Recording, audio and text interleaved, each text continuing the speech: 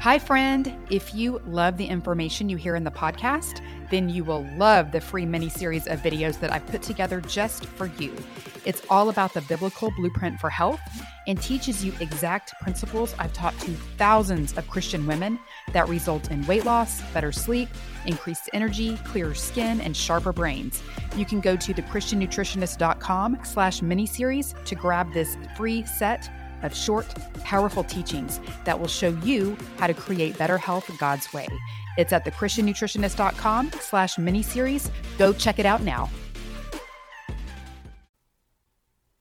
I have a friend going through her third round of chemo for sarcoma, which is cancer of the bones and the soft tissue.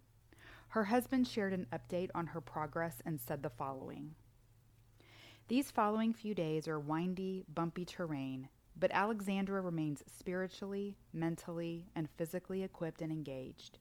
The air is crisp, the locusts are singing, whales are breaching, and waves are pumping. God's seasonal healing energy is in motion. Following infusions, it's time for Alexandra's healing work, having a moment at the hands of a gifted acupuncturist, a walk with a friend, or simply absorbing the views of the Atlantic with sand on her toes.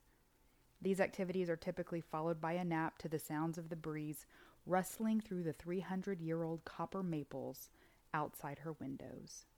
Nature's love is another vital partner in healing her cancer."